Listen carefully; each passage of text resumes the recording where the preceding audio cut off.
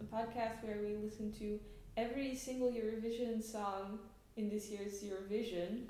My name is Mira. And I'm Jeroen. As always, I have listened to every single song in this year's Eurovision Song Contest. But Mira has not heard a single one, and over the coming weeks, right up until that contest actually starts, I'm going to let her listen to a song each day, at least that's the goal. And I'm going to hear her first reaction, and you're going to hear her first reaction, then we're going to have a little chat about the song. So what better song to kick off this year's podcasting sessions with than the country that won last year? This is not the first time that Ukraine have hosted the Eurovision Song Contest. They hosted in 2005, right after Ruslana won With the best song ever. with Wild Dances, which is a fantastic song. It's the best song ever. I love that song. It's really good. When Ukraine first hosted the contest, I was not of an age where I was this invested in Eurovision. So I have no idea what the process was like back then, how much they struggled. But this time it's become pretty apparent that this was not the easiest task to give Ukraine. No, it was in the news. I read about it. Yeah, can you tell me what you've heard? I've heard that a bunch of people organizing the competition quit, and that it had to move locations as well. Here's the thing. First off, it took months to decide on a city and a venue to organize the contest, because Ukraine is a country that under no circumstances wants to be seen as corrupt. So they were incredibly transparent about everything that was going on, and they needed to make it clear that whatever city they picked to host the contest in was picked fairly and on the right merits. They didn't just want to say, oh, it's going to be Kiev. From the get-go, every city that wanted to organize it had to be evaluated in the same way, but that made it take so long until they finally decided on a city. That makes sense. All the weirder is it, though, that for, as of yet, still kind of unknown reasons, a large part of the organizing committee just up and quit. Because, as far as I know, they just hadn't gotten enough work done, and there was at least someone sort of stopping the work from getting done. All of that makes it sound as if Eurovision was actually in danger. People were like building that narrative as if it wasn't going to go through. And I think people did forget that the EBU was still around, and people did forget that 43 countries want to participate, and there's bound to be a way, to fix all this. Yeah, I mean, I remember there were fucking news articles that were like, is Eurovision over? No more Eurovision. God, but people are stupid. It's understandable that 2017 and 2005 are not the same. They're not going to be the same kind of contest. They may have organized it before, but so much has changed.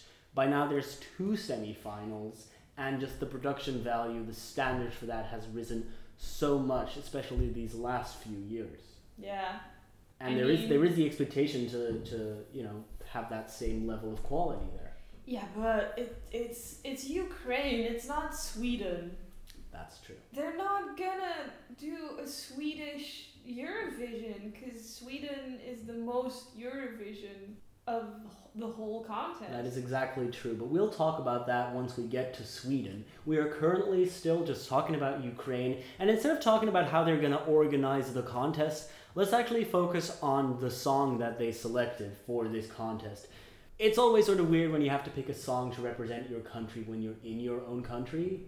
You're on home soil. You have to kind of defend the title. Ukraine did get a national final done, and there's actually something really interesting to say about that, which is that Eurovision is broadcast and organized by their public broadcaster, but their national final is not, which means that because a commercial channel organizes the national final, there's different kind of money going into that event than into the actual Eurovision event. So they're just completely two separate things. They actually did put a lot of effort into performances because they had different kind of money to spend into performance, and that's the one thing Ukraine's always known for, is just putting down a good, solid, high impact performance. I can't wait to see what's up. But that selection. I did not watch this selection this year, but I watched the selection last year, and never again. It was the longest, weirdest thing. Oh, I remember. I could not believe what I was seeing. It was like 8 hours long. Every act was under scrutiny by the judges for like a full half hour. They performed and then it seemed as if the judges were there to be mean to them. Just like, hey, why? That's also another thing that goes to show how much Ukraine wants to present itself as transparent. Showing the juries picking songs apart explains their votes later on. They have a jury pick a song apart for half an hour so that at no point can anyone say, oh, there was nepotism involved here. There's a really weird dedication to just being so open and clear about it. I kind of dig that. Yeah, I actually really do dig that. I respect that. But it's not makes, good TV though. Yeah, no, it makes for a really weird atmosphere. Ukraine's national final somehow managed to pull some decent names, among which the act that eventually won. They're a band, so we're getting off to a weird start here. What kind of band? Is it a band with boys? A band with girls? A band with both? It's a band with boys, but they play instruments. Oh. It's very rock. Aww. It is a rock band. Starting me off with a rock band. Hey, don't knock it till you rock it.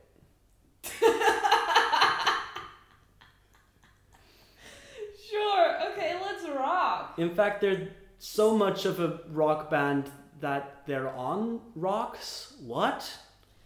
I'm gonna love this. Representing Ukraine will be O Torvald. Torvald.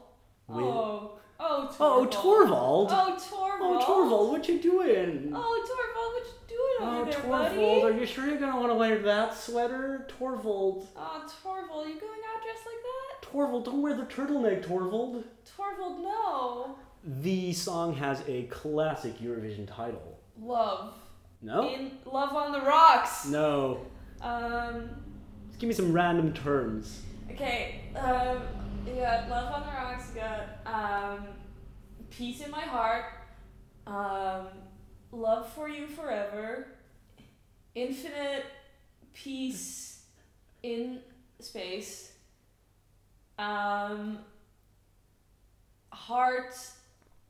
Rock, Thank God. You didn't name the title of this song, but you did actually name... No. Very close to an actual song. No, I didn't.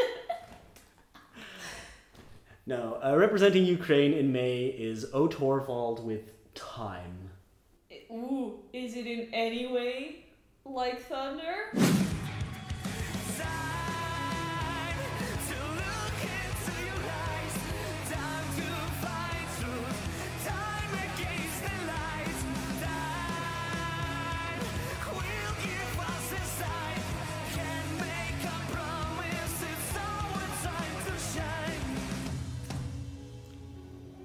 Oh, that's so good! The clock starts once more. Right? The clock starts anew. But first impressions on the first listen? First impressions, I kind of dig it.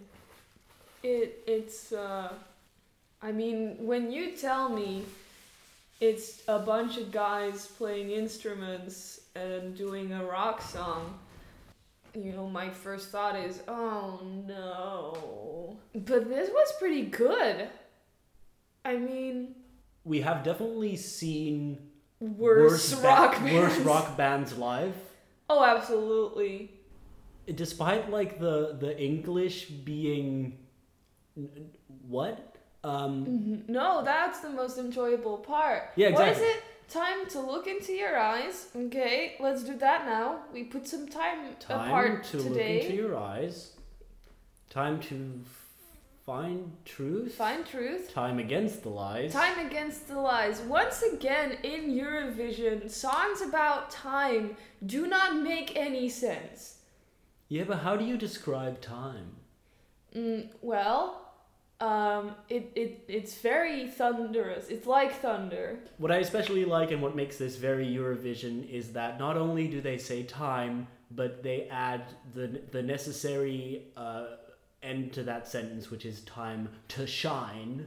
Oh yeah, absolutely. We're going up. It's my time to shine. But like shine is actually the most popular Eurovision song title of the last few years. But time to shine is a very Eurovision turn of phrase, which is why I really enjoy that it's in here. Oh yeah, it's a good nod, a good wink. But like as far as rock bands would go at Eurovision, they feel like they're legit. Yeah, like it's a pretty legit rock performance. I don't know. It's funny, but it's funny in the way that it's that good rock should be. Well, it's still a bit more serious than I like my rock to be. Yeah, it's because the thing is that you get the feeling that they're really trying to sell you on a serious message.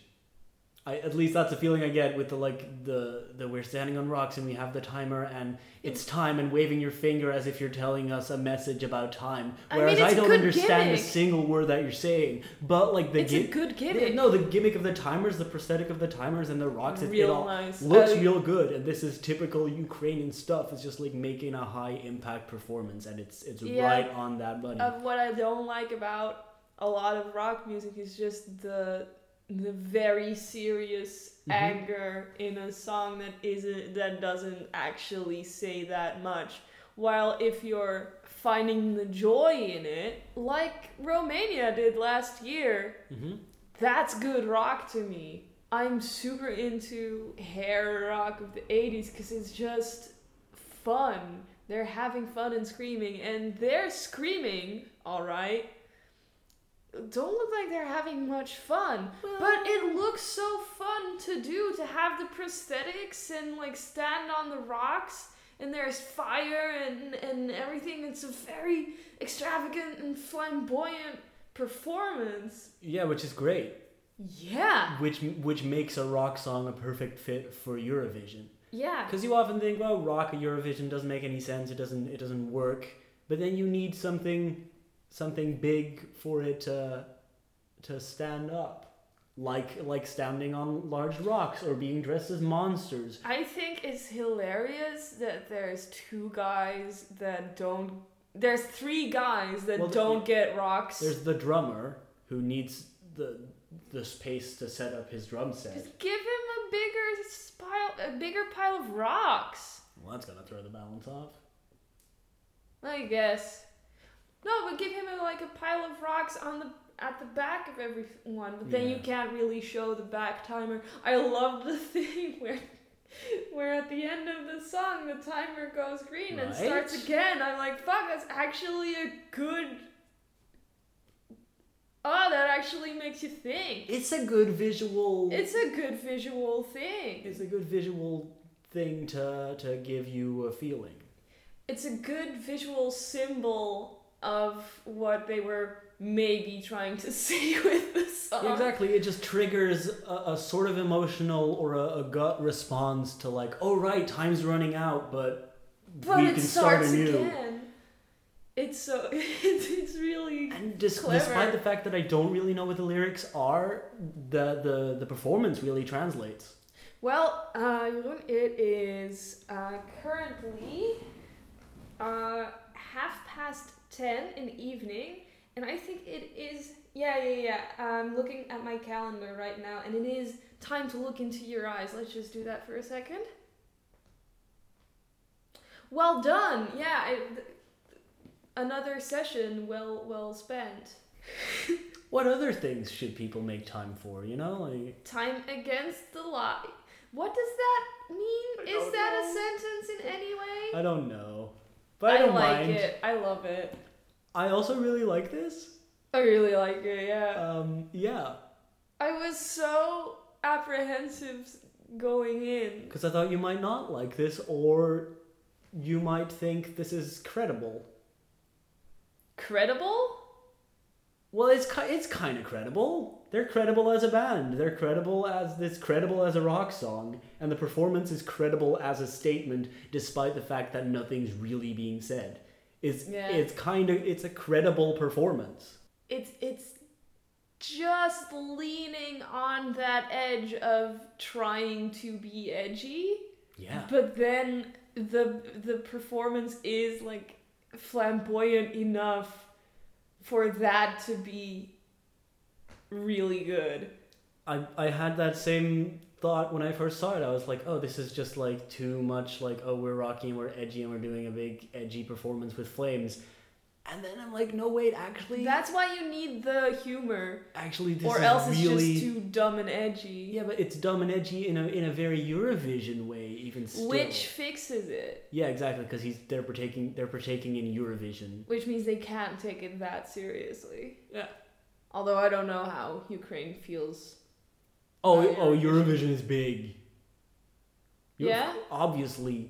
Ukraine is one of these countries where Eurovision is massive. I'm glad we started with this. This is really getting me in the mood. We still need to spend the rest of our time to listen to the other 42 songs. But will we have time to look into each other's eyes? Yeah, we'll do that in between. Yeah, we'll do that after we end this recording session. We'll just take 10 minutes to look into each other's eyes and then find some truth against the lies, you know?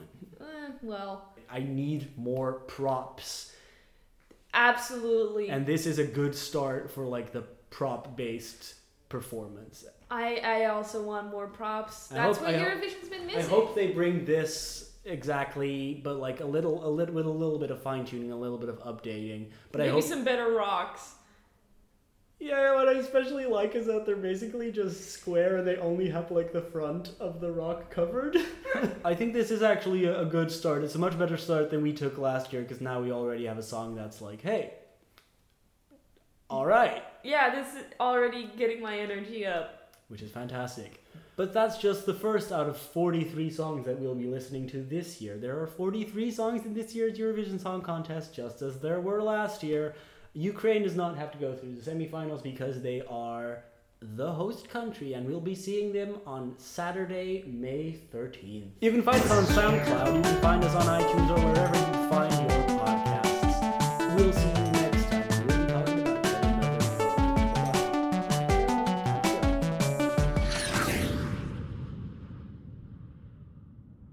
I thought this would be a very time joke heavy episode, but I haven't made a lot of time jokes yet. But we are. I don't think there's time for many time jokes. We're running out of time in this episode as is.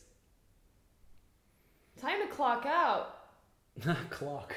Because of time.